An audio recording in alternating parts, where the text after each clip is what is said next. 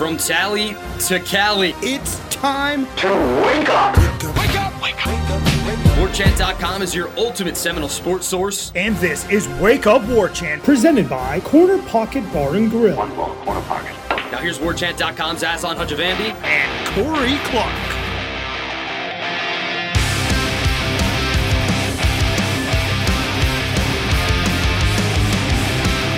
Wake up! What is up, everybody? It's Wake Up War Chant presented by Corner Pocket Bar and Grill. Coming up on today's show, a hodgepodge of stuff. We talk about whether the playoff is already affecting the way we look at the upcoming schedule. We talk about legacies, sunshine laws, and Michael Langston's here to talk recruiting, everybody. Wake Up War Chant presented by Corner Pocket Bar and Grill, Tallahassee, Florida, cptallybar.com. That is the website, 2475 Appalachia Parkway. Physical address, everybody. Mondays, lunch special from 11 a.m. to 3 p.m., only $8.99. Is a delicious, made-to-order, half-pound, all-black Angus beef burger. Comes with a side dish of your choice. Lots of great options that include straight fries or curly fries, onion rings, potato salad, coleslaw, broccoli, side salad, tater tots, or freshly cooked potato chips. You also get lettuce, tomato, onion, and pickle on that burger of yours. Usually $12.99, but Bill's like, let the people have burgers on Mondays. I'll make it $8.99. Take advantage. Corner Pocket Bar and Grill. Delicious lunch specials every day of the week. Everything on the menu is great, and great things going on throughout the week. Tomorrow, trivia night. Corey, will you be there on Tuesday, throwing your weight around? Yeah, of course I will. Of course I will. Come on. If I'm in town, I'm at trivia at Corner Pocket on Tuesdays, gang. Let's go. All right, you heard it here first, everybody. Go hang out with old Sea Dog, Corey Clark. War Chant BOGO. That's coming up maybe 20 minutes from now. Hopefully, usually we kind of do that part of the show.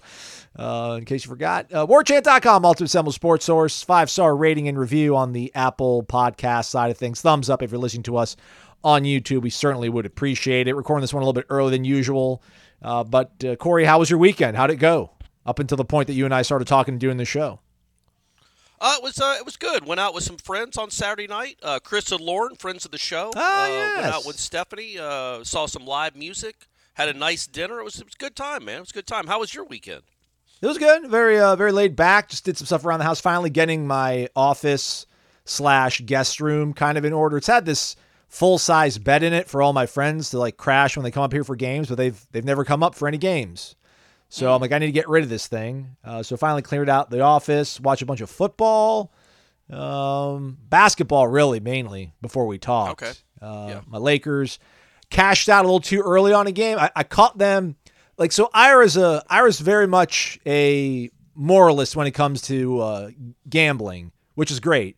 Like, these lines are handicapped and they're mulled over and they're fine-tuned to a certain degree that, like, there's like a gentleman's sort of, part of this thing of gaming and gambling. Like, hey, we're going to put the line at this beforehand and this is what it's going to be. And you need to bet accordingly.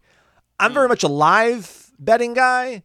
So the Lakers were down by like 6 with 4 minutes left. And I think I had like 5-1 odds for the Lakers to come back and win the game. And I'm like, you know what? I think they're going to do it. They owe me. I've lost so much money betting on the Knowles and the Lakers here, right? But anyhow, they're up like 5 points with 30 seconds left. Goes overtime. They're up like 5 with a minute and a half left in the first overtime. Then it goes to second overtime. And I'm just like, I need to cash out. Let me see if they're going to offer me a way out of this. And it was like a 2.5-1 payout. I'm like, I'll take it. Oh, man. You should have hung with it. I know. Hang with them. I'm a coward. Yeah. But yeah, that was the gist of the weekend here over at the Midtown offices. Getting 1% better, or trying at least. Great, Corey, looking at everybody talking about the schedule, I think everyone's had some time to digest it. You wrote a great column on it. Shout out to whoever from our social account tweeted, find you somebody that loves you as much as Corey loves this upcoming schedule. Some people out there nitpicking at it, but I think on the whole, everyone's come to sort of align with what you and I think about this schedule and the way it kind of laid out in terms of the way it's spread out in terms of the level of competition plus all the bye weeks you have. But are we already starting to see this 12-team playoff effect, Corey? Because a lot of people seem okay with 10-2. How much of people going and saying, all right, I see 9-3, 10-2, make it into the playoff? How much of like being comfortable saying 2 losses that your favorite team is going to have this early in the game is a product of either realizing all the roster overturn and churn that's happening, or is a lot of it this 12-team playoff where you're like, I will resign myself to 2 losses because I know that'll still get us into the playoff, which is ultimately where you want to be? I think it's more of the former. I don't know that it has – I don't think any of us have really come to grips with what the 12-team playoff season will feel like. I mean, we can guess what it's going to feel like. We have a good guess. But until we live it, we don't really know. Like, if Florida State loses to Clemson 38-35 in a great game and they're both top 5 teams, is it going to sting less to the point where you're like, man, that's a bummer, but where are we going? Where are we going to drink? Where are we going to hang out? Yep. Like, man, wasn't that an awesome game? Can't wait to see them do it again. Are they going to hurt that much less? Because they might. I mean, a lot of people listening to this are hardcore NFL fans too, and you're mad when you see your team lose a game in October. For about 20 minutes, maybe it sticks with you. I feel like college games, as we've grown up with them, those losses stick with you. Well, man, they stick with you for decades. Some of these awful losses. The wide rights we'll never forget. If it was a 12-team playoff in 91, that would be a footnote. Yeah, if you go and win a national title after you lose those games, like Alabama and Georgia. They don't even matter. Yeah. Like the kick 6 and 13 is always the example I use. Like, if that had been played the very next year, Alabama fans wouldn't have been upset at all. They'd be like, well, we'll still be in the playoff. You know, well, if that had happened in 14 instead of 13, the reason it was so massive and immense was because it knocked Alabama out of the playoff completely. They could not win the national championship because of a missed field goal that was crazily run back for a touchdown. So I think when people are talking about going 10-2, but all that being said, I think people talking about going 10-2 and like pontificating about that and how they'd be okay with it, I think it's more about losing so much. Like, you've lost almost all of your offensive production is gone. So much of your defensive production is gone. And so if you can get back to 9 wins, 10 wins, in what this feels like has always felt like a gap year, I think people would be very, very, very, very okay is a dumb phrase, but I do think they'd be okay with a 2 or 3 loss season. You know, I don't want more than 3, obviously. Right. I don't want to use the word fair either, but is it a accurate or a reasonable sort of footnote to look back on the way the 13 and 14 teams played out and to where Florida State is now? I mean, obviously you didn't win the national title, but just in terms of the inevitability, because it felt like after 13 and 14, after 13 really, that this thing was on track and was just going to be on autopilot, and you're pretty much going to compete for national titles every single year. You're going to be making it to the playoff. That, of course, did not happen under Jimbo Fisher, but you still were in that 10-2 range in the regular season. You would have been in a 12-team playoff. But how much of what happened those years, is there any parallel running now? The one thing that we couldn't ever put a value on was the personal life of Jimbo Fisher and how much that affected things. But I'm just kind of curious to see everybody resign themselves to 2 losses because I thought everybody would be on that same sort of inevitability arc that we were those 10 years ago, where it felt like this coaching staff has proven themselves in terms of just being so prepared for games, having great awareness, in-game coaching management, that you just like the way they line up with anybody they're going to play in this conference. Is there any parallels between where Florida State was 10 years ago to where they're at now that maybe they'll be able to actually capitalize and sustain that sort of run, or are they going to be on that 10-2 kind of arc, which would have been, great had there been a 12-team playoff 10 years ago? Yeah, I don't know. We'll see, right? That's the answer you were looking for. Next question. No, I think with Jimbo, the difference to me, living through both of those eras, that hit the beginning of his era and then this era with Norvell, is that Jimbo had much more benefit of the doubt when it came to his roster makeup. You knew by the recruiting rankings, number one, and the fact that he had been recruiting at that level, but well before Florida State. He was signing players and developing and evaluating players at an extremely high level when he was at Auburn and when he was at LSU. So you knew what he could develop NFL players, lots of them, at all different positions. He was very, very good at that, had a great eye for it.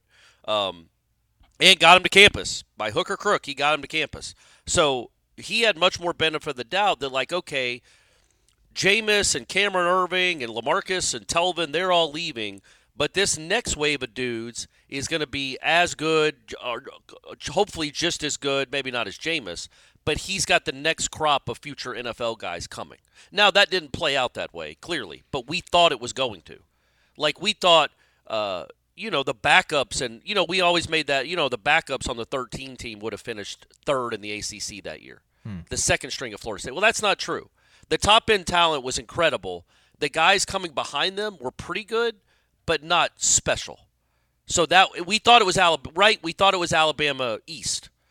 Yeah, kept getting all the 5-star wide receivers. You had Travis Rudolph, you had Ermon Lane. It's going to be fine. And it wasn't. Didn't quite work out that way. George Campbell, like all these guys that were supposed to be great that just weren't. Travis Rudolph was the best of that bunch by a long shot, but he still wasn't.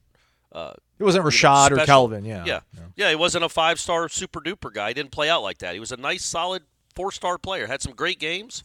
The bowl game against Houston, he had another. I think he had Syracuse. 2 or 3. He ate against Syracuse. 2 200-yard games in his career, 2 or 3, crazily, and then other games he'd have 2 for 12. But yeah, so Norvell hasn't earned the benefit of the doubt with his roster, his roster building, because he just hasn't. I mean, the portal's different. And what I mean by that is when the 14 team ended, when that 14 season was over, you knew you were losing so much. Florida State still started the season like number 8 in the country, number 6 in the country, because they had been recruiting at such a high level, and I'm talking about top 3 in the country every year, that it was like, okay, they're rebuilding, or they're reloading.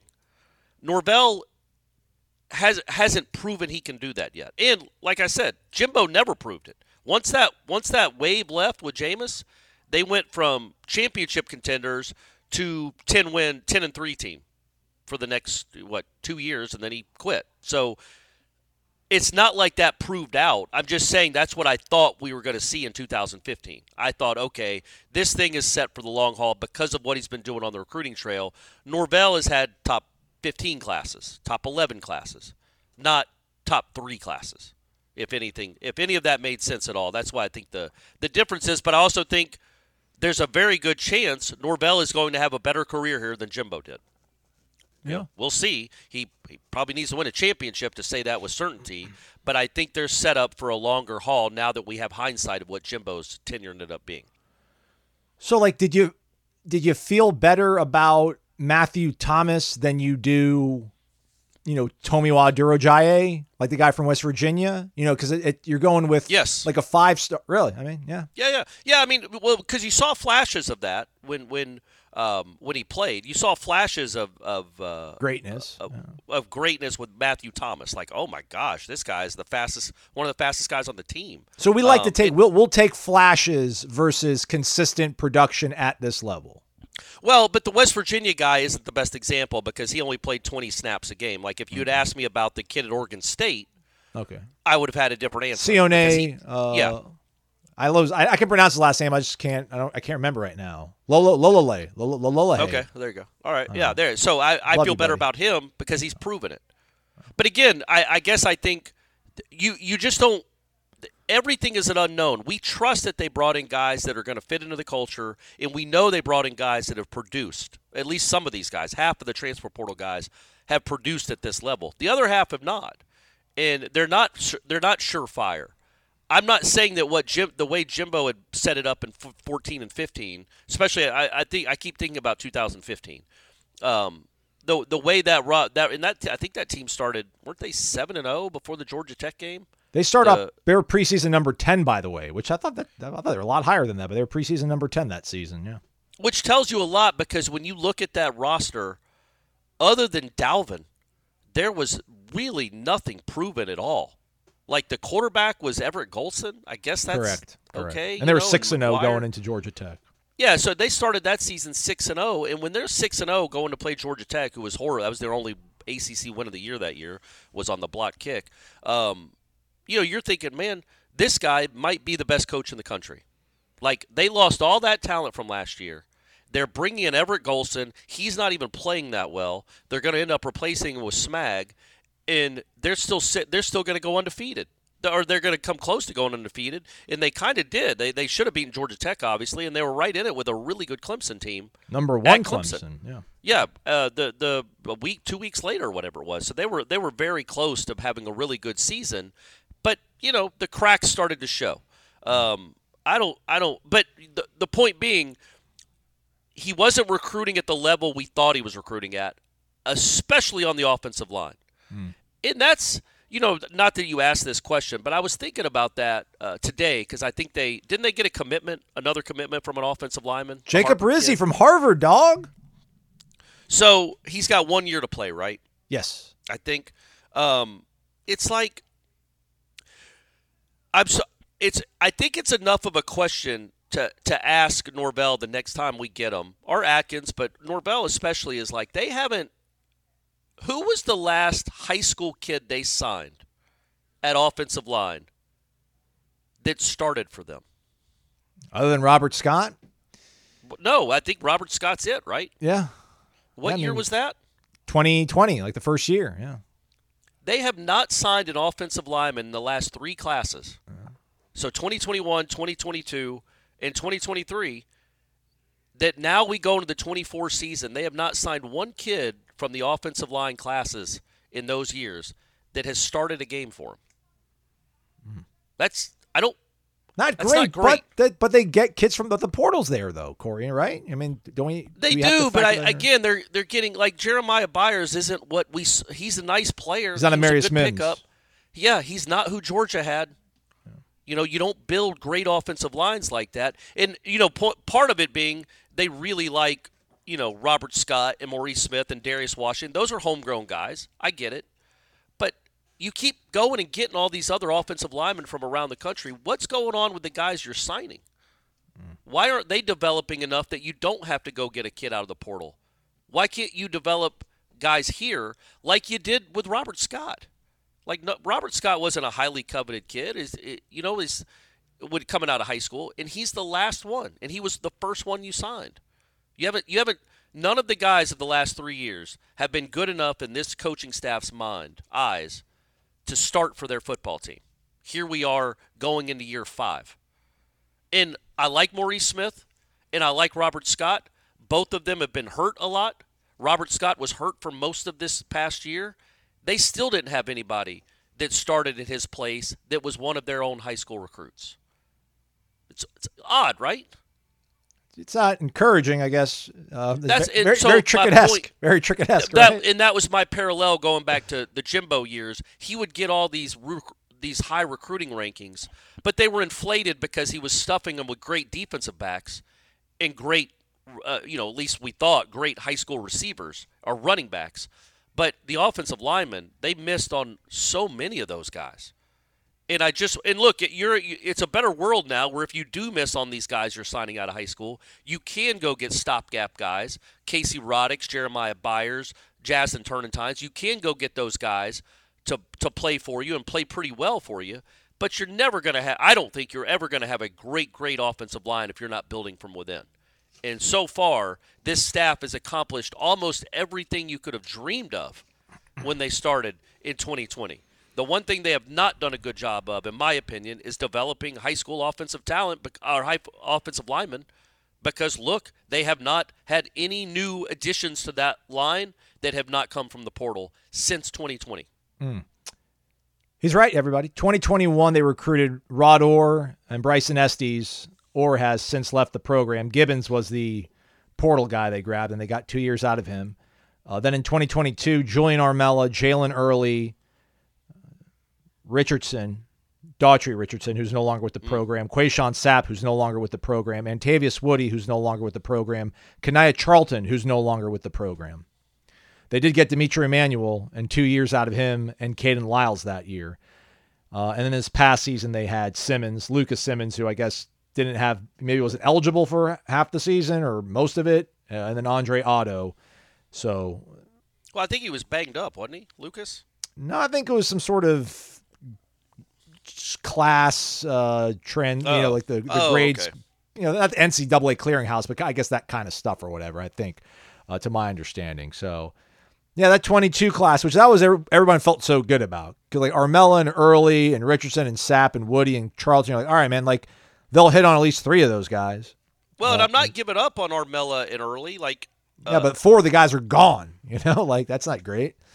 So yeah, because but isn't that's life? I guess as college coaches now is that if you don't show these guys within 2 years that they're a part of the plan moving forward, they're going to go try to be the part of a plan somewhere else. And when you keep portaling over them, that's what happens. The attrition is expected, but it's not expected to now go through. And look, my point is this would be the year if you believed in Armella and if you believed in Early, they would be they would have a spot on this in this line right now. But how many guys have they brought in from the portal? Offensive line, 3, right? 3 or 4. The kid from Florida, the kid from Alabama, this kid from Harvard. Yeah. When you keep portaling this much, to me it makes us think, man, you don't really like the guys that are on your roster that could fill in right there if injuries were to happen. No. That is the correct amount of guys that got out of the portal, by the way. Yeah, Richie Leonard, Terrence Ferguson, and then Jacob Rizzi from Harvard, who will be I think a summer enrollee because he's going to graduate. He wants to get that Harvard degree for some reason and then come down. And he's going to tell us how much better he is than us. Unbelievable. That's how those Harvard folks are, everyone. The worst. VitaminEnergy.com, promo code WarChampBOGO. Buy one item, get one of equal or lesser value for absolutely free. Maybe you don't like the delicious, tangy taste of the Vitamin Energies. I don't know why you wouldn't, but they also have it in capsule form, too, so you can just, put it in a bottle with you and carry it around and take a capsule and then get all the energy you want from it. And I'm literally about to do the workout one right now, Aslan, before I go to the gym. Sour apple? Yeah, of course. Don't be dumb. Delicious. What Corey's going to get in his one little bottle of Vitamin Energy is 260 milligrams of all-natural caffeine plus 42 milligrams of magnesium, 94 milligrams of potassium, L-arginine, L-carnitine, beta-alanine, and several other vitamins and minerals that I cannot properly pronounce. But it's going to make them feel great. It's going to give them a pump. It's going to help them burn fat. It's going to help them have a great workout. Workout Plus. That's what it's called. Give it a shot, everybody. Try it. I think you'll like it. VitaminEnergy.com. Promo code Corey. WarChampBOGO. All right, Corey. We're going to have Michael Langston join us here shortly to talk about Junior Day and other things of that nature. But a couple other things I'd written down on this little piece of paper in front of me to go over today.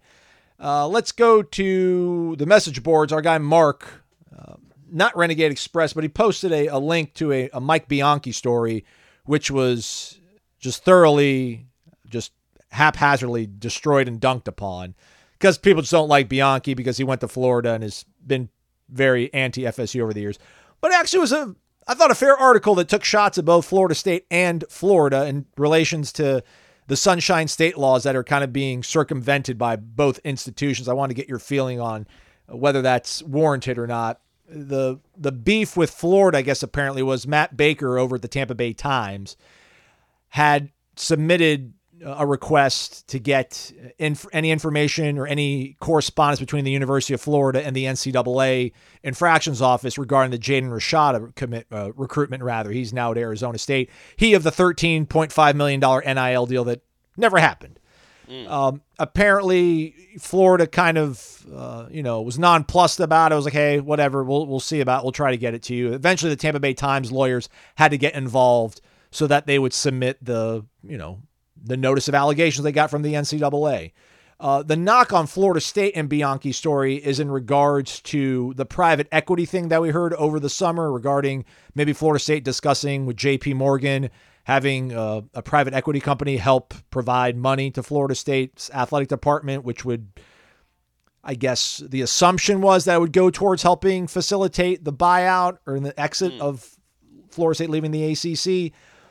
I just wonder where do we think the line is on some of this stuff? You got a little big J journalism still left in you there, but I think we all realize when it comes to local, state, federal government, there's always like a little bit of a shadowy element regards what they're telling us, and we're okay with that. Like we don't want to know all the ins and outs and intricacies. That's why we kind of vote some of these people in the office. You deal with it. I don't want to know what's going on. But are we okay with not maybe knowing the ins and outs of what the athletic department is doing versus some of these other things that the Sunshine Law applies to? Because apparently Sportico had put in a request with Florida State to get any email correspondence between the president of Florida State and one of the vice presidents mentioning JP Morgan or 6th Street, who was the private equity firm that would have probably been used in this situation. And Florida State replied all the time, let them know, hey, it's going to take this amount of time for us to get it. It's going to cost this much money for us to give you the paperwork on it. But it's never ultimately materialized. But they were told, Sportico by Florida State, that there were 1,100 potential emails that might have fit within those parameters of the president and the vice president talking about JP Morgan or 6th Street. And it's now been, 6 months almost of Sportico trying to get this kind of stuff. Do we need just to shut up and let the university do what they need to do that's in the best interest of them? Or is it fair to want some sunshine in these instances? There are parts of me that are still very big capital J journalist, and the Sunshine Laws are there for a reason. Florida State is a state institution. These are theoretically tax dollars that pay these people. Those are, as the public, those are our documents as much as they're their documents. So yes, if you're dumb enough, and I've always said this, that's why people need burner phones. Stephanie worked for the state government for 15 years. She knew there was some things she could not email. She did not want on her public email because it's all public. She knew, not that she was emailing, drug dealers or anything, you know what I mean? She wasn't doing anything nefarious, but if it was anything personal at all, she wouldn't do it on her work email because that's state property. This is state property. So I haven't read this story, so I don't even want to really get into it much because I don't want to talk about something that I don't know. I mean, I know you guys are saying, that's never stopped you before. But yeah, I'm of the opinion if that's public record, and it is, and we live in the Sunshine State where the Sunshine Laws are, all these government documents are our documents, and we deserve to see them, then yeah, if they've been requested, and you sent it from a public email from your Florida State email address, then yeah, that's public domain. That's our right to see it. And I would say that if that was Florida State, if it was Georgia, Florida, Harvard, Harvard might be private. Yeah. So Miami is private, so I guess Miami wouldn't fall under the jurisdiction of Sunshine Laws, right? Because it's a private institution. Correct. Yeah. They're not taking public dollars. That's how it all works. Right. Like you take public money, exactly. Then you have to respond to the public. I'm not bothered by the way Florida State's handling it because seemingly they have been in contact with Sportico this entire time. Yeah, if they just ignored it completely. Yeah. I would have a real problem with that, but it sounds like they have been in communication with them. They have. I don't know why it would take 6 months to do a search. They're stalling, but it's okay, yes. like it's better than totally ignoring it. I was just blown away by the fact that they admitted, like Florida State's like, yes, you want this request for any correspondence between our president and the vice president that's mentioning these keywords. There might be 1,100 of them actually. So let us get back to you on this. That just makes me feel like, I don't know, maybe that gives you a little more glimpse into just how urgent or maybe how real the whole ACC exit thing is because they're clearly exploring that option. But more than I was just kind of blown away by all the comments that everyone was like, I guess maybe because it was Bianchi, maybe if like Ira had written this, people would have been like a little bit more of an open mind. But it wasn't like an anti-FSU thing because he was taking shots at Florida too. It's just kind of a little disheartening to see everybody respond to like, oh, this is a non-story. Why does anybody read anything this guy writes and clicks on it? It's like, well, if you read it, it's actually kind of fair to wonder why these things are not being followed through on. The Florida thing is bizarre, though, I think, because I almost can kind of agree that what does anything with the NCAA have to do with like a sunshine law? Like we're not talking about, money that's being spent by the university or anything that has to deal with an actual employee of the university. It was a collective and a student athlete that's not even at their institution. So I guess I can kind of understand that. But apparently the Tampa Bay Times lawyers were like, nope. And then the Florida, they backed down. So that's the spine they have. And look, I won't get on this soapbox for more than 30 seconds, but it is what has happened. What has happened with the distrust in the media, and some of it is well earned, is a really slippery slope for this country, man. We are losing newspapers. very, very quickly. We lost Sports Illustrated, for crying out loud. It's basically just BuzzFeed now. It's insane what's happened to that magazine. That was great sports journalism. We are losing great journalists in journalism.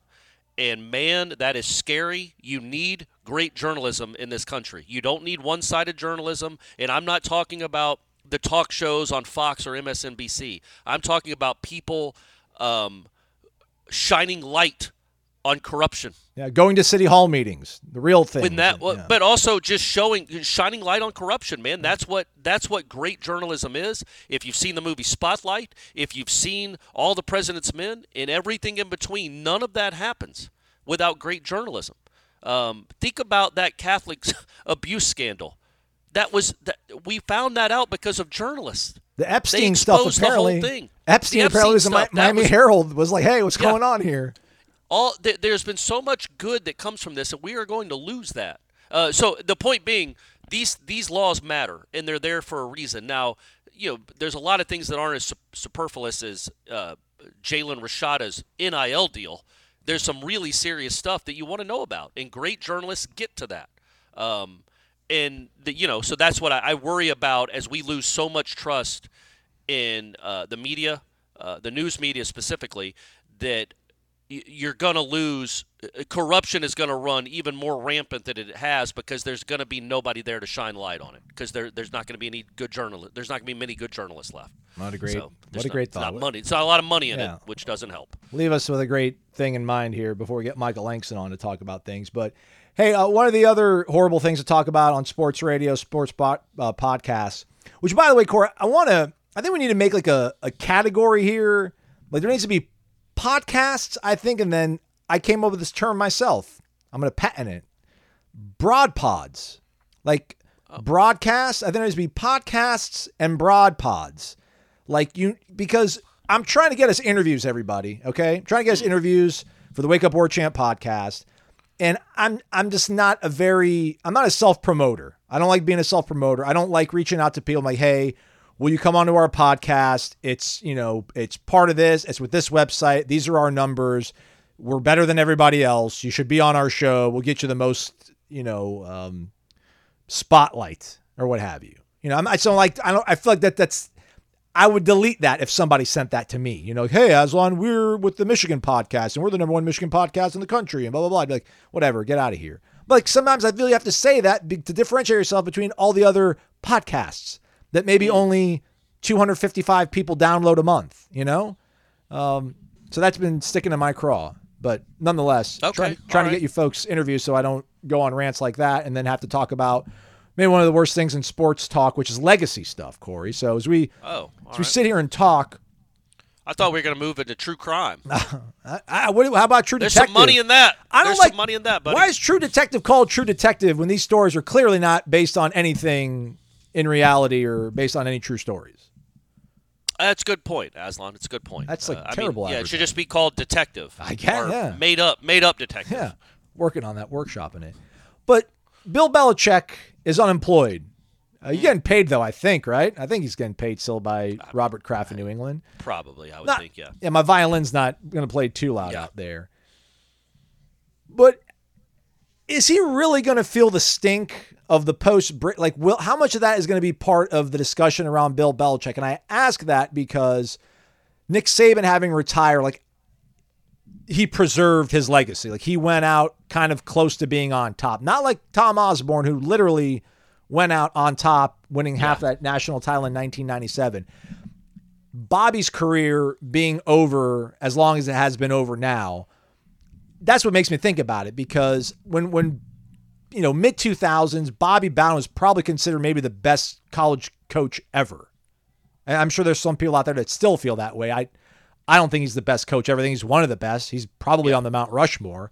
But when he's got the wins record, no matter what the NCAA wanted to do with it, you're just kind of thinking to yourself, yeah, no one's going to ever stick around at one program as long as he did and do what he did. And that's probably going to cement him as the best coach ever. Well, then Nick Saban comes around and does what Nick Saban does. And you're like, all right, well, that's probably the only thing that could have happened to upseat or upend Bobby Bowden's claim to being the best. But is anybody really going to think about outside of maybe the Florida State sphere do people talk about Bobby going out those last few years in mid-tier bowl games? I just feel like ultimately, when you've created the breadth of work a Belichick, a Saban, or Bowden has done, as long as you don't have something like Joe Paterno off the field happening, that'll ruin your legacy. I think, Yes. no one's going to argue that Belichick isn't the best coach ever. Don Shula's got Journalism, more by wins. the way, journalism exposed that. By the way, just want to throw that out there. touche. The whole Joe Paterno. Yeah. Well, it wasn't. I should say the Sandusky scandal, but Joe Right. Paterno was certainly in the middle of it. Yeah, touche. Anyway, so yeah, about that. No, sorry, I didn't mean to interrupt you. No. Actually, I did mean to interrupt you, but I didn't mean to to throw you off the track. Did you have anything more? No, man. I feel like there's a certain level of greatness that you hit that, like, LeBron's probably experiencing it too. Like, he's not going to be thought of as the best ever, but he can not make it to the NBA Finals the rest of his career. Doesn't dispute the fact he's the number 2 greatest player ever. I just think you get to a certain level where these things don't matter. When it comes to Belichick or Bowden, I think Bowden now, when we're 15 years from his last season, which is crazy to say. That's crazy. It's been 15 years. We remember the 90s. That's what he's remembered for. That's his legacy. You don't remember 30 to – we remember 30 to nothing because we're Florida State fans or we're Florida State broadcasters where it's a Florida State podcast. But by and large, the overall sentiment is he was one of the best that's ever done it. That run was one of the best of all time, and he's looked upon very, very favorably. He did not retire in shame or scandal. He just, he wasn't as good as he was, and most people aren't. Belichick wasn't. I think the difference with Bowden, though, are other guys like Saban or Osborne or all these other great coaches. Especially college football, you can't be. The rules limit you to being tied to one person. Like, Bowden won with, 15 different quarterbacks. He won national championships with 2 different quarterbacks. He was in national championship games with 4 different quarterbacks. Belichick did everything with one guy. And if he doesn't, so I think it's genuine to ask, how long would he have been with the Patriots if Tom Brady wasn't his quarterback? I think that's a real answer. I think the fact that Brady, and I don't even know if this is what you're asking about, but just when it comes specifically to Belichick, the fact that Brady went and won a Super Bowl, meanwhile Belichick got worse and worse and worse without him to the point that they almost had the number 1 pick in the draft his last year. I can tell you as a Falcons fan, I wasn't fired up about the prospect of him being the coach. Yeah. Is he going to bring back 31-year-old Tom Brady? Then yeah, come on. If he's bringing him with him. But other than that, without a good quarterback in the NFL, doesn't matter. You are what you are, and he's had bad quarterback play. He's not a miracle worker. He's not a savant necessarily that can go win with just average dudes. He has to have. He had to have one of the best of all time, and then it's like the Phil Jackson argument, right? Like, how good a coach was Phil Jackson? Obviously incredible, but he won world championships with Scottie Pippen, Michael Jordan, Kobe, and Shaq. He didn't go and win them with Trae Young and DeJounte Murray. Future Laker, hopefully, Capella. DeJounte Murray. Yeah, he didn't win anything with Capella and Jalen Johnson. And when he did have teams like that, he struggled. So, I think the legacy with Belichick's going to be unique. He's still considered one of the best that's ever done it, but the way his last 4 or 5 seasons went compared to what Brady did after he left him, I think it diminishes it a little bit, right? But you say he's thought of as I don't think he's thought of as one of the best. I think he is. Oh, sure he is. It's like Chuck Noll. He won 4 Super Bowls, but he had great Hall of Fame players with him. Who's the best coach? I think it's Belichick. And I don't like Belichick at all. I don't like the Patriots at all. I hated that dynasty. I rooted against them every single corner I possibly could. But how can you argue against it? I don't know. Maybe, no, I wasn't. I was saying. I know you're not. I thought you were arguing against it. No, I'm saying he is by far the best NFL head coach ever. He's the most accomplished. Absolutely, yeah. You know what I mean? Like LeBron will end his career as the most accomplished NBA player of all time. LeBron will have the best NBA career of all time. Best resume. He already has. Yeah, I wouldn't know. I don't know if I'd say he's the best. Right. You know what I mean? Like, I'm a Niners guy. Like, Bill Walsh was probably more innovative and had more of an impact on the way that the game of football was played than Bill Belichick has. But Bill Belichick's got more rings, man. So it's hard for me to argue. Like, I argued Montana was better than Brady, I think, up until Like after the Falcons Super Bowl, then I'm like, all right, man, like I'm done. I'm cooked. I just don't have it anymore. Yeah, like yeah. Brady's great. Brady's the best that's ever done it. We'll see where Mahomes ends up, but right now Brady is the best that's ever done it. Although you could say, I've watched them both, Mahomes and Tom Brady at their peak, and Joe Montana. I think Mahomes is the best I've ever seen. But obviously Brady is the best that's ever done it because he's won the Super more Bowls. Accomplished. Mahomes is more talented. Brady's more. Yeah, but probably right. And we were recording this before we see what Mahomes did against the Ravens. I hope he didn't throw 5 picks. Still doesn't change it. It doesn't, but it's not the right time to say that I think Mahomes is more talented than Brady if he threw 5 picks against the Ravens. But, so legacy, I get what you're saying with legacy. You know, talk of making it Florida State specific. What was Jimbo without Jameis? But that's what they point to, right, when it came to Jimbo. It's like he never won anything without Jameis. Well, Jameis didn't win that. It wasn't 1 on 11. Like, look at the guys that were on that team. And if Jacob Coker had been the quarterback on that team, they don't beat Auburn, but they probably win the rest of them. Yeah. You know, he put together such a great team that the superstar quarterback just put him over the top. And so with Belichick, especially there in like the start of it, the last 2 years, even when they were getting to the Super Bowl or winning it, it felt like it was a lot of just Brady's a magician. Yeah. He hides a lot of flaws. But Belichick was great at building a roster. He was great at keeping a good defense together, like getting maximum value for players. He was exceptional at that. And then he got to the point where he just traded every draft pick he ever had, which was weird. He kept trading down and trading down and trading down. It's like he didn't even like the draft. And now, New England is what New England is. But, yeah, man, I think legacy is always I think with hindsight, legacy always comes back to the peak. Like Willie Mays ended his career with the Mets. Hank Aaron ended his career with the Brewers. I think Joe Namath was with the Chargers. Like we don't remember as we get further and further away. We don't remember the awful down years. Right. Like Dominique played for 5 teams after the Hawks. I just remember him windmill dunking in 1988. Mm-hmm. That's his legacy to me. That's the picture in my mind that sticks with me. Hey, and speaking of basketball, real quick before you talk to Langston, I like the way the Noles played on Saturday, man. They are an enjoyable team to watch. I know it's frustrating that they lose, but man, that North Carolina team is really, really good, and you made them fight like hell to beat you.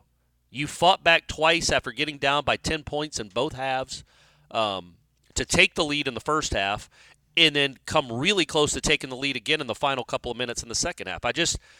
This team is likable because they do play really, really hard. And I know that's a dumb thing to praise when they're college athletes. You're supposed to play hard, but we saw what it was like the last 2 years when they didn't. This team really does play hard. They don't have a lot of shot makers, which is problematic in basketball, but they play hard defensively and they fight. And that's a really good thing to have in your culture and in your DNA, and that had been missing for about 2.5 years. Yeah, I tried to dial in for the second half. I'm like, all right, man, I'm going to sit here. I'm going to focus so I can intelligently talk about this on the podcast with Corey. And I watched the Lakers, Warriors game pretty much start to finish too. It's just, man, it's just so hard to really, it just comes down to they didn't make shots. And I hate talking about boiling, and I'm all about distilling things down to its most basic component. But I don't want to sit here every single time we have a basketball game. No, so they make their shots. But it is crazy to me that they've got RJ Davis, they've got shot makers, they've got guys that can create their own shot in offense. North Carolina, Florida State seemingly has none of that, but is able to go toe to toe with North Carolina. So is it just come back to the fact that they do play hard, so they're just able to find ways to crash the boards and get put back points? It's crazy to me. I can't. They turn you over. They're really good at turning you over. They got guys that get into passing lanes, deflect, steal, all that. They got called for way too many fouls, and most of them were earned. Some of them were not. I thought the problem was they didn't get the calls on the other end. Because Florida State does attack the basket, and they shoot a lot of free throws typically, and they only shot 11 in that game, and I think North Carolina shot 25 or so. 24. And the last 4 were Davis at the end of the game. So it was a 20-11 disparity, which I thought it should have been a little more even because it wasn't like Florida State was shooting a bunch of fadeaways. They were attacking the basket and getting into the paint. They just weren't getting the calls. North Carolina had a guy late who struggled for a good portion of that second half, I thought, but they had a guy late that went and made a play. Florida State has a guy kind of like that. They have two. They have Watkins, who can get into the paint and get a shot off and can play really well at times. He was horrible in that game, I thought. He was, I think, 3 of 12 and had 6 turnovers. He was not very good at all, especially compared to what he did against Syracuse. But he's a guy that can get you a bucket when you need one. And Spears is a guy that can at least get you a decent shot. He's not going to make more than he misses. He's going to always miss more than he makes. But he can get hot, and he can get you if the possession is winding down. He can free himself up for a makeable shot. All the other ones, yeah, they're not. They don't have a post presence. Baba's still learning and growing. He didn't play well in that game either. He played well defensively at the end, though. He was critical at the end defensively. But yeah, and it's funny when you look at the roster they have. The only guy they lose off this team is Darren Green, and you're like, oh man, the way they're playing right now, the last month, you're like, man, they're probably not gonna make the tournament. They needed this win to get to the tournament. There aren't enough. They're not gonna win the next 11 games. But even if they win 8-3 in the next 11, which is a tall ask in the ACC, they're not going to be big enough wins, I don't think, to overcome the start of the season. So they probably won't get in the tournament, but they could potentially bring back their entire roster except for Darren Green, which is like great. You're like, man, they're building something. I really do like some of the parts that they have here. They have a lot of different dudes that can do some different things. They got nobody that can shoot. Darren Green can shoot. Nobody else can. Watkins made a couple threes. Primo made, I think, a couple of threes, but their numbers have been really bad all year from three. Worley doesn't even shoot them. So Chandler Jackson doesn't shoot much. Their guards aren't guys. Their guards and wings in this era of college basketball, you've got to be able to make some threes, and that's why North Carolina won that game. They had Davis made a couple, I think. The Ryan kid made 3 in the second half. The Ingram kid, who had 17 rebounds, also made 3 3-pointers. They have different guys, and they shoot well typically. They're good shooters on the season. They didn't just get hot for this game. Florida State doesn't have that, and that's the one thing they're missing. But, man, they're not missing a lot else. They do play hard. They play for each other. They do typically do a good job rebounding. North Carolina and Clemson are bad matchups for them. Those guys are big and physical. Florida State doesn't have that. But they really do. They scramble. They contest. They get out and run. They just don't knock down shots at the rate to be an elite team. But maybe go get a couple guys next year, Leonard, and next year could be really special. Oh, he's going to come back? Oh, I think, yeah, that's one thing that I think has, I mean, unless it falls off the rails, which I don't, the stuff they do well isn't stuff that typically slumps. Like, a good shooting teams might go a week or two where they can't make any shots and they're going to lose. Well, Florida State doesn't make shots anyway. So if they, you know what I mean? So that's not something that'll fall off a cliff. They win despite their shooting. So I think the fact that they do typically do a pretty good job on the offensive glass, they create a lot of turnovers, they play good defense, they get out, they get points, they're balanced scoring. That stuff doesn't slump. So I do feel like they're going to win, I don't know, they got 11 games left. I think they're going to win at least 6 of them, which gets them to 18 wins. In the way they played this last month, it's not hopeless. Man, I am telling you, that Lipscomb game, following the last 2 years that we had seen, I thought it was hopeless and pointless, quite frankly. But now I see some building. I really do see some stuff that you like. They just hung with North Carolina. I think UConn's the best team in the country. I think North Carolina might be the second best team in the country. And Florida State was within 2 points of them with the ball twice in the final 2 minutes on Saturday, despite not playing all that well. They were within 2 points of North Carolina with the ball twice, and then Watkins missed a wide-open 3 on a great look from Baba that would have given them the lead, and then Primo dribbled out of bounds. And then they didn't, then RJ made the shot he made, and that was ball game. But, yeah, their 2 losses during the stretch were to Clemson and North Carolina. They have 3 losses in the ACC, 1 to Clemson, the other 2 to North Carolina, who might be the second best team in the country. So no shame there. If they can beat the teams they're supposed to beat, yeah, they could have a nice 18, 19, 20-win season. I just don't think it'll be enough to get in the tournament because I don't think there's enough great ACC teams out there that would boost the resume to get them there. That's fair. But TeamRankings.com has Florida State a 62.5% shot of making the tournament. Oh, really? Yeah. Oh, all right. Okay. I mean, who do they? I But guess they get Duke. To your point, though, I guess like that Duke game then, I mean, so Yeah. I don't want to, they got Louisville, who is just an absolute horror show. Yeah. BC, Virginia at home. That could be That's a a quality. toughie. Yeah. It's a toughie, though. Yeah, Yeah, it it's is. a real It tough is. one. Virginia Tech on the road. Yep. Duke at home on the 17th of February. Boston College at home. Then you're at Clemson. Home against NC State. On the road against Georgia Tech and Pitt. And then you finish off at home against Miami. So, I mean, if you win 3 of those 4, I guess like the Virginia, Duke, Clemson, Miami game, right? Like if you win 3 or 4 of those, and then I don't know what's the remaining number, like 6 out of the other 8. That's probably too big of a maybe. number there. Yeah, I mean, I just the margin for error isn't big enough for this team to assume they're gonna just like roll into Boston College and win comfortably, Right. or beat Pitt.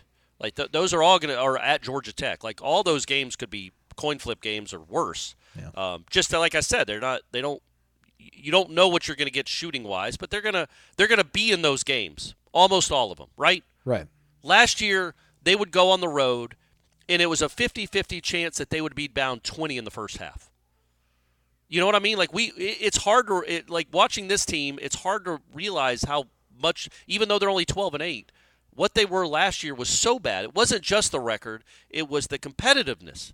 Like they're at NC State. I think it was last year or the year before, and I feel like they're down 40-11.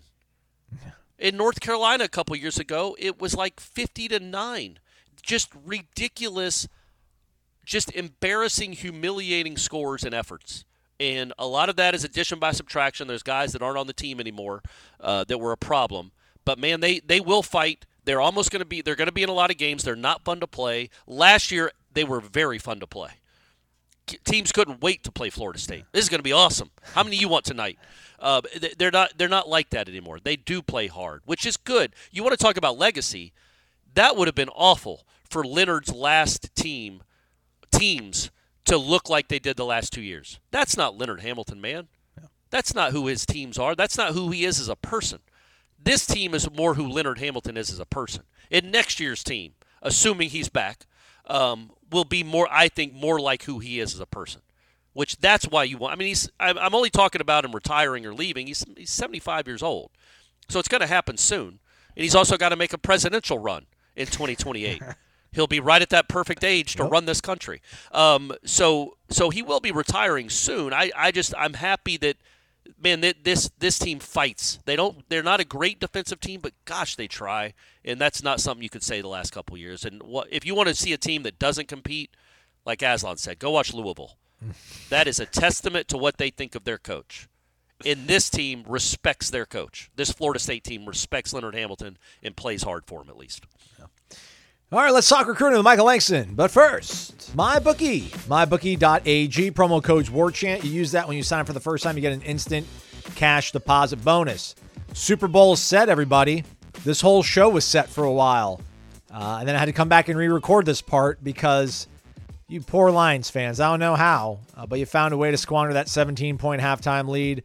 Had the whole thing recorded. Oh, we got a Lions-Chiefs Super Bowl. Midwest, let's go, stand up. Nope. We get the Chiefs against the Niners again. So bet on that as you wish. Not only the game, the over-under on it, but props. Color of Gatorade on the winning coach. How long the national anthem is. All that kind of stuff. All available over at mybookie.ag. And let us all rejoice maybe that we get Taylor Swift again. I can't wait. I hope it's like 48-45 Niners win, but Kelsey catches 4 touchdowns so we can just see all the shots of her in the press box. Or rather, the luxury box. And I'm being sincere. And if anybody slanders her, you are no friend of mine nor the show's. MyBookie.ag. Again, that promo code is WARCHANT. Promo requires $50 minimum deposit and rollover requirement of one-time your deposit total, including your bonus for withdrawal. For full terms and conditions, visit mybookie.ag/about-us. Michael Langston, recruiting right after this. The first taste of rare bourbon you finally got your hands on. That's nice. At Caskers.com, we make this experience easy. Caskers is a one-stop spirit curator with an impressive selection of exclusive, sought-after, rare, and household names in the realm of premium spirits and champagne. Discover the top flavors of the year now by going to Caskers.com and using code WELCOME10 for $10 off your first purchase. Get $10 off your first purchase with code WELCOME10 at Caskers.com. Wake Up War Chant, also a standalone video on YouTube. If you're listening to Wake Up War Chant, we told you earlier that we're going to have Michael Langston on to hang out. There he is. If you're watching the video, his voice about to hit your eardrums here in a second. Michael, what should folks do if they're listening or watching on YouTube for this show? Oh, always should hit the like button. That's certainly, it's free. It's easy. Promotes our shows, promotes everything, promotes this show. So definitely hit the like button.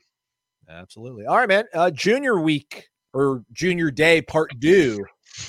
Reloaded. Lots of big time talent on campus. Let's start off with somebody who's already in the boat for the Noles, and that would be a sizable young man from Jacksonville, Florida. Rains High School, 6'4", 315 is what he's listed as. Solomon Thomas, 4-star composite, number 6 tackle in the entire nation for the 2025 cycle. He's already committed, but it's always, touch and go. Apparently, I don't know if there was rumor that he was down in Gainesville last weekend or whatnot, but right. Being in Tallahassee, what did that mean for the Noles' chances, and did that firm things up a little bit, do you think? I think it was a big deal just having him there, because you want him after you visit a school that, like Florida or, when these other schools are trying to still work on Solomon. He was there for 3 days. He actually got there early. I want to say like Thursday, visit Thursday, spent a lot of time with the players. That was mainly the main thing they were doing. And then Friday, I think he watched the tour of duty, got the experience, a lot of different things of what he goes through if he's when he's a player there. And then Saturday was more of the junior day stuff. He went to the hoops game a little bit, watched kind of exciting atmosphere. So I think it was great. I think it was perfect of everything he was looking for.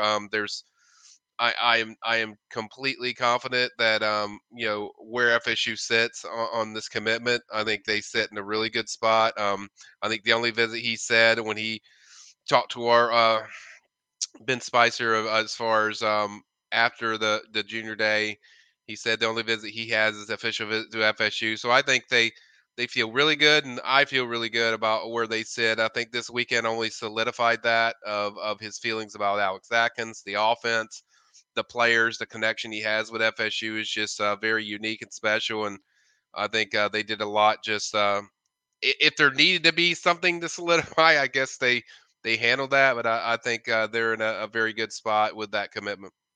The video that we're playing is his sophomore season highlights. So he's only grown and gotten bigger since then. Is he, Corey and I talked about on the podcast, but there just hasn't been a really great track record so far of this staff getting kids from high school and then turning them around into becoming contributors on the offensive line.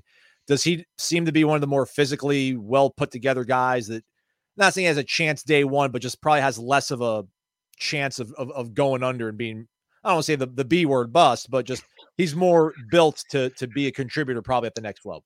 Yeah, I think he'll be a contributor pretty early with his skill set. His body frame looks really good as far as what you want from an interior guy. I think really with high school kids, it's kind of a wait and see of how long it takes them to develop. I've heard a lot of positive things about Jalen Early as well. Guy, they certainly have developed. So I think there's some in there that will do well, but I think he does fit the kind of size and frame that you're looking for, and explosive ability as a blocker that could come in there and help you early. Let's keep it on the trenches. People were asking last recruiting chat that we did live on YouTube, what's going on with recruiting in the DMV, huh? What's going on with recruiting in the DMV? Maybe they were talking about Virginia specifically. He's from Baltimore, Maryland, but Trent Wilson, another just properly looking recruit, if you will, in terms of filling out that size speed sort of combination. Another consensus 4-star, number 9 overall defensive lineman in the country. So another top 10 prospect, right, as well as Thomas. 6'3", 260 out of Henry Wise High School in Baltimore, Maryland. What was Florida State trying to get done on this visit? And were they able to get those boxes checked off, Michael? Yeah, I think they did a really good job on this visit. This was one that we heard a lot about. I think he was there for I want to say he got there, it was kind of a day and a half type of visit. It wasn't just junior day. So he spent a lot of time around the staff, really praised Odell as I expected he would, but also just the connection with the team and just the players and the coaches. I think really resonated with Trent. Trent was looking kind of for. I mean, development's a big deal to him. Certainly, why Penn State is pretty high on his list. I think FSU is very high as well. Now after this trip, going in this visit, I was thinking like, probably Penn State is the team that I hear the most about. But then after the visit, I heard a lot of stuff about FSU and a lot of positive feedback of kind of where FSU feels like they sit after this visit. I think they did I think they made a good surge in this recruitment. I think certainly you're going to have to get them on campus more.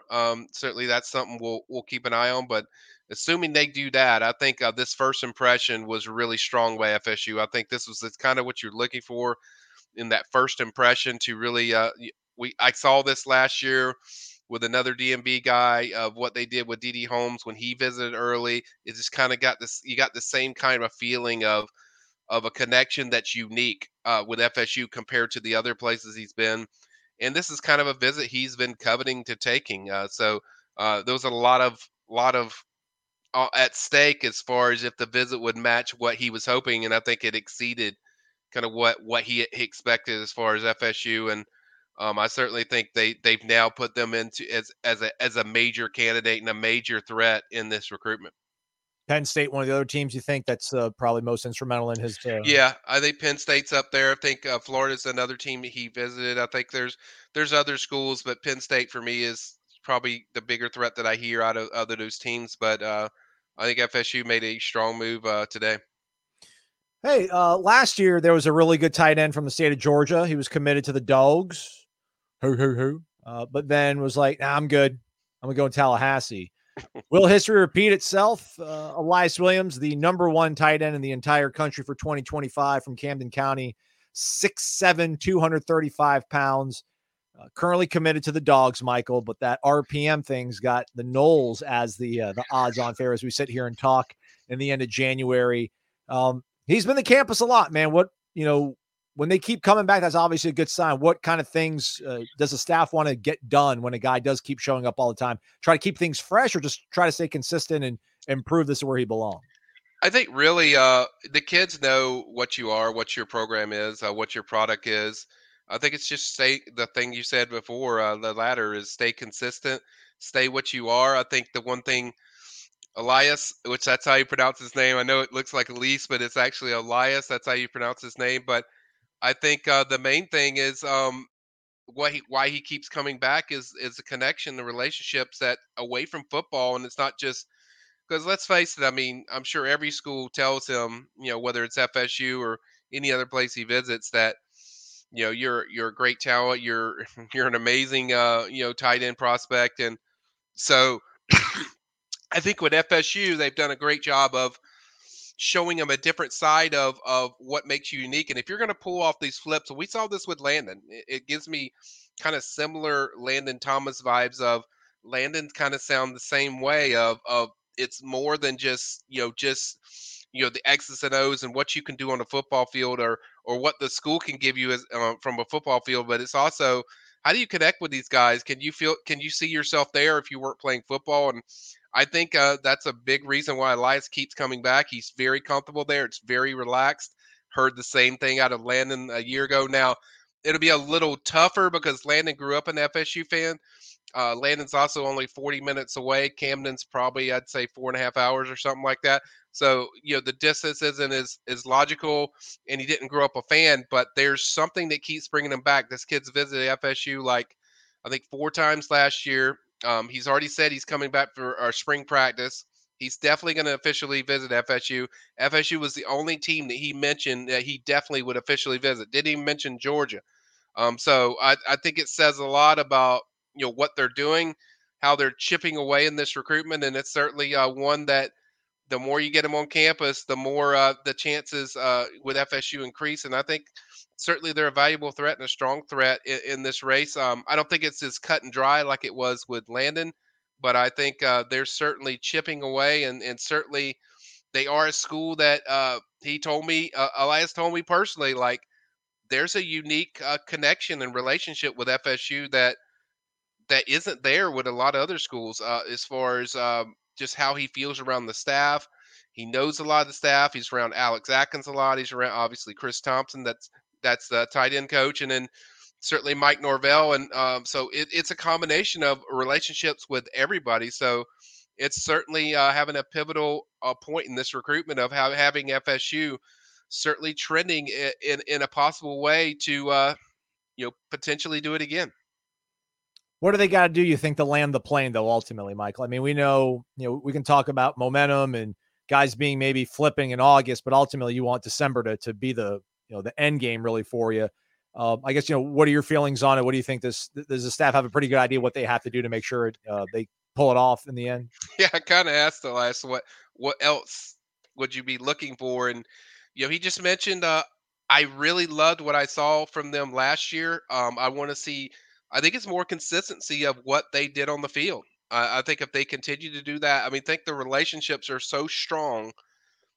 That part is done. I think it's really just showing a vibe of, can this team be in a consistent top 5 program for a long haul?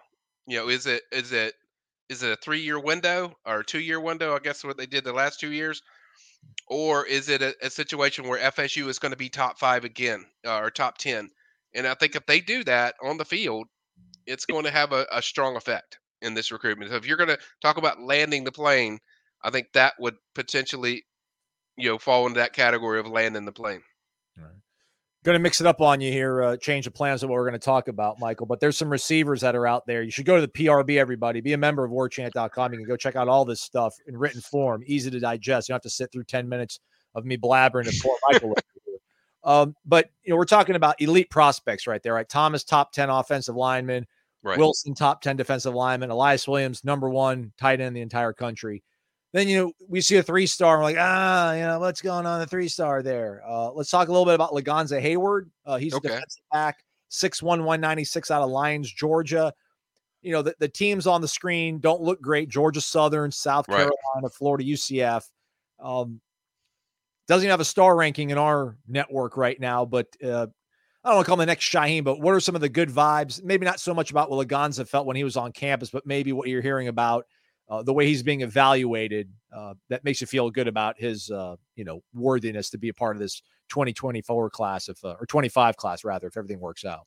Yeah, he is, first off the hoof, when you look at this kid, he is stacked, for a DB. He looks really impressive. The height and the weight checks out as far as me seeing him in person. He has those broad shoulders, the physicality you look for, the strength, the frame that you look for as a DB. And he's a guy that can play either safety or corner. I think those teams you see on there will change greatly, in my opinion. I think this kid's a gem. And I know, based on the people I talk to from my FSU circles, this is a guy that they are very high on. They are very high on. They offered him, either during the junior day or afterwards.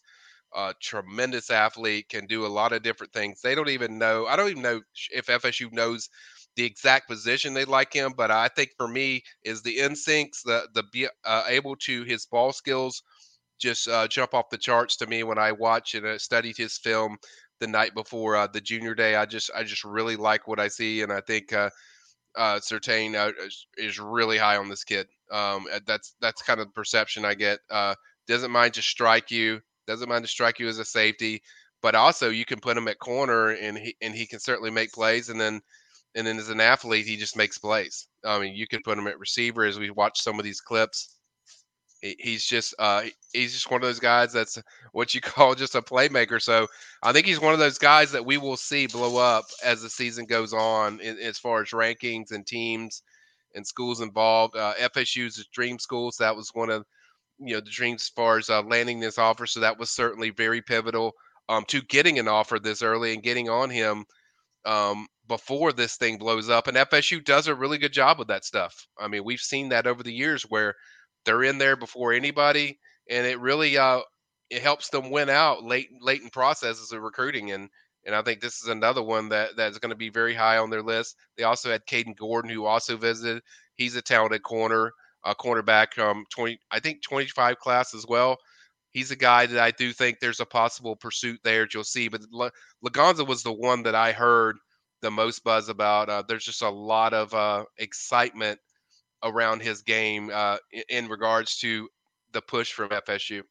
Yeah, man, that was good film, right? That was physical. That was fast. That was finding out where the ball was and triggering downhill really quickly. Yeah. So, all right. Maybe no stars, but keep an eye on that one, everybody. Good stuff right there from Michael.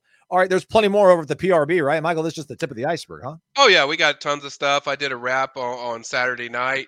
People can look at it. I go through all the prospects that I'm hearing and how the visits went. This is just a small tip of the iceberg of stuff that we covered. Certainly, I still have. I think we just recently posted the story on the 2 receivers that visited, Derek Smith, Quincy Porter. You can read all about that. It's on our front page. So go check that out. And then also you have another junior day this weekend, the final one, I think, in the spring. And then, it's going to be some very talented prospects that'll be certainly in attendance for that one. And then we still have the defensive side of the ball, my 2025 hot board that's coming up. So a lot going on, guys, like a lot stuff. It's going to be popping the next few days. When does Michael stop working, you wonder? After next weekend. Yeah. After next weekend. Go have a date night with your lovely wife, Michael. We appreciate you taking time out and hanging out, man. No problem, buddy. And that is a wrap for the show. Thanks again to Michael for his recruiting insight. Corey will be working on an interview with Coach Lonnie Alameda. So be on the lookout for that later this week over on War Chant, probably the YouTube channel. And most certainly within these 4 walls that we call Wake Up War Chant. Lots going on recruiting-wise. Michael only talking about a little bit of it, so head over to the PRB to get the latest on all things recruiting. Also, tomorrow, we will get to speak to 4 newcomers, so this will be fun. We'll get Malik Benson, Devontae Brown, not Wake Up War Chant, which it should be, really, right? Again, we talked about it. There's different kinds of people, different kinds of audience size. Ours is pretty good. But nonetheless, everybody will be able to get a hold of them, which is cool. That's fine. Not complaining, just having some jokes on a Monday, everybody. But tomorrow we'll get to speak to Malik Benson, Devontae Brown. He's the safety from Miami. Benson's the wide receiver from Alabama, number 1 JUCO receiver that Alabama had last year. We'll get Jalen Brown. He was the top 100 receiver from Miami that went to LSU. And then we'll get, I guess he's TJ Ferguson. I thought it was Terrence Ferguson, but it's TJ Ferguson, and he is from Alabama, as we all know. So we'll speak to those 4 young men on Tuesday. We'll have all those interviews up on the website as well. And one other piece of housekeeping before we leave. Jacob Rizzi actually has 2 years. I should have known that. He redshirted his first year. He only played like 2 games. The last 2 years, he started every single game for Harvard. So he actually does have 2 years remaining. Just want to let you know. We know. Delete the comment speaking bad about us now, please.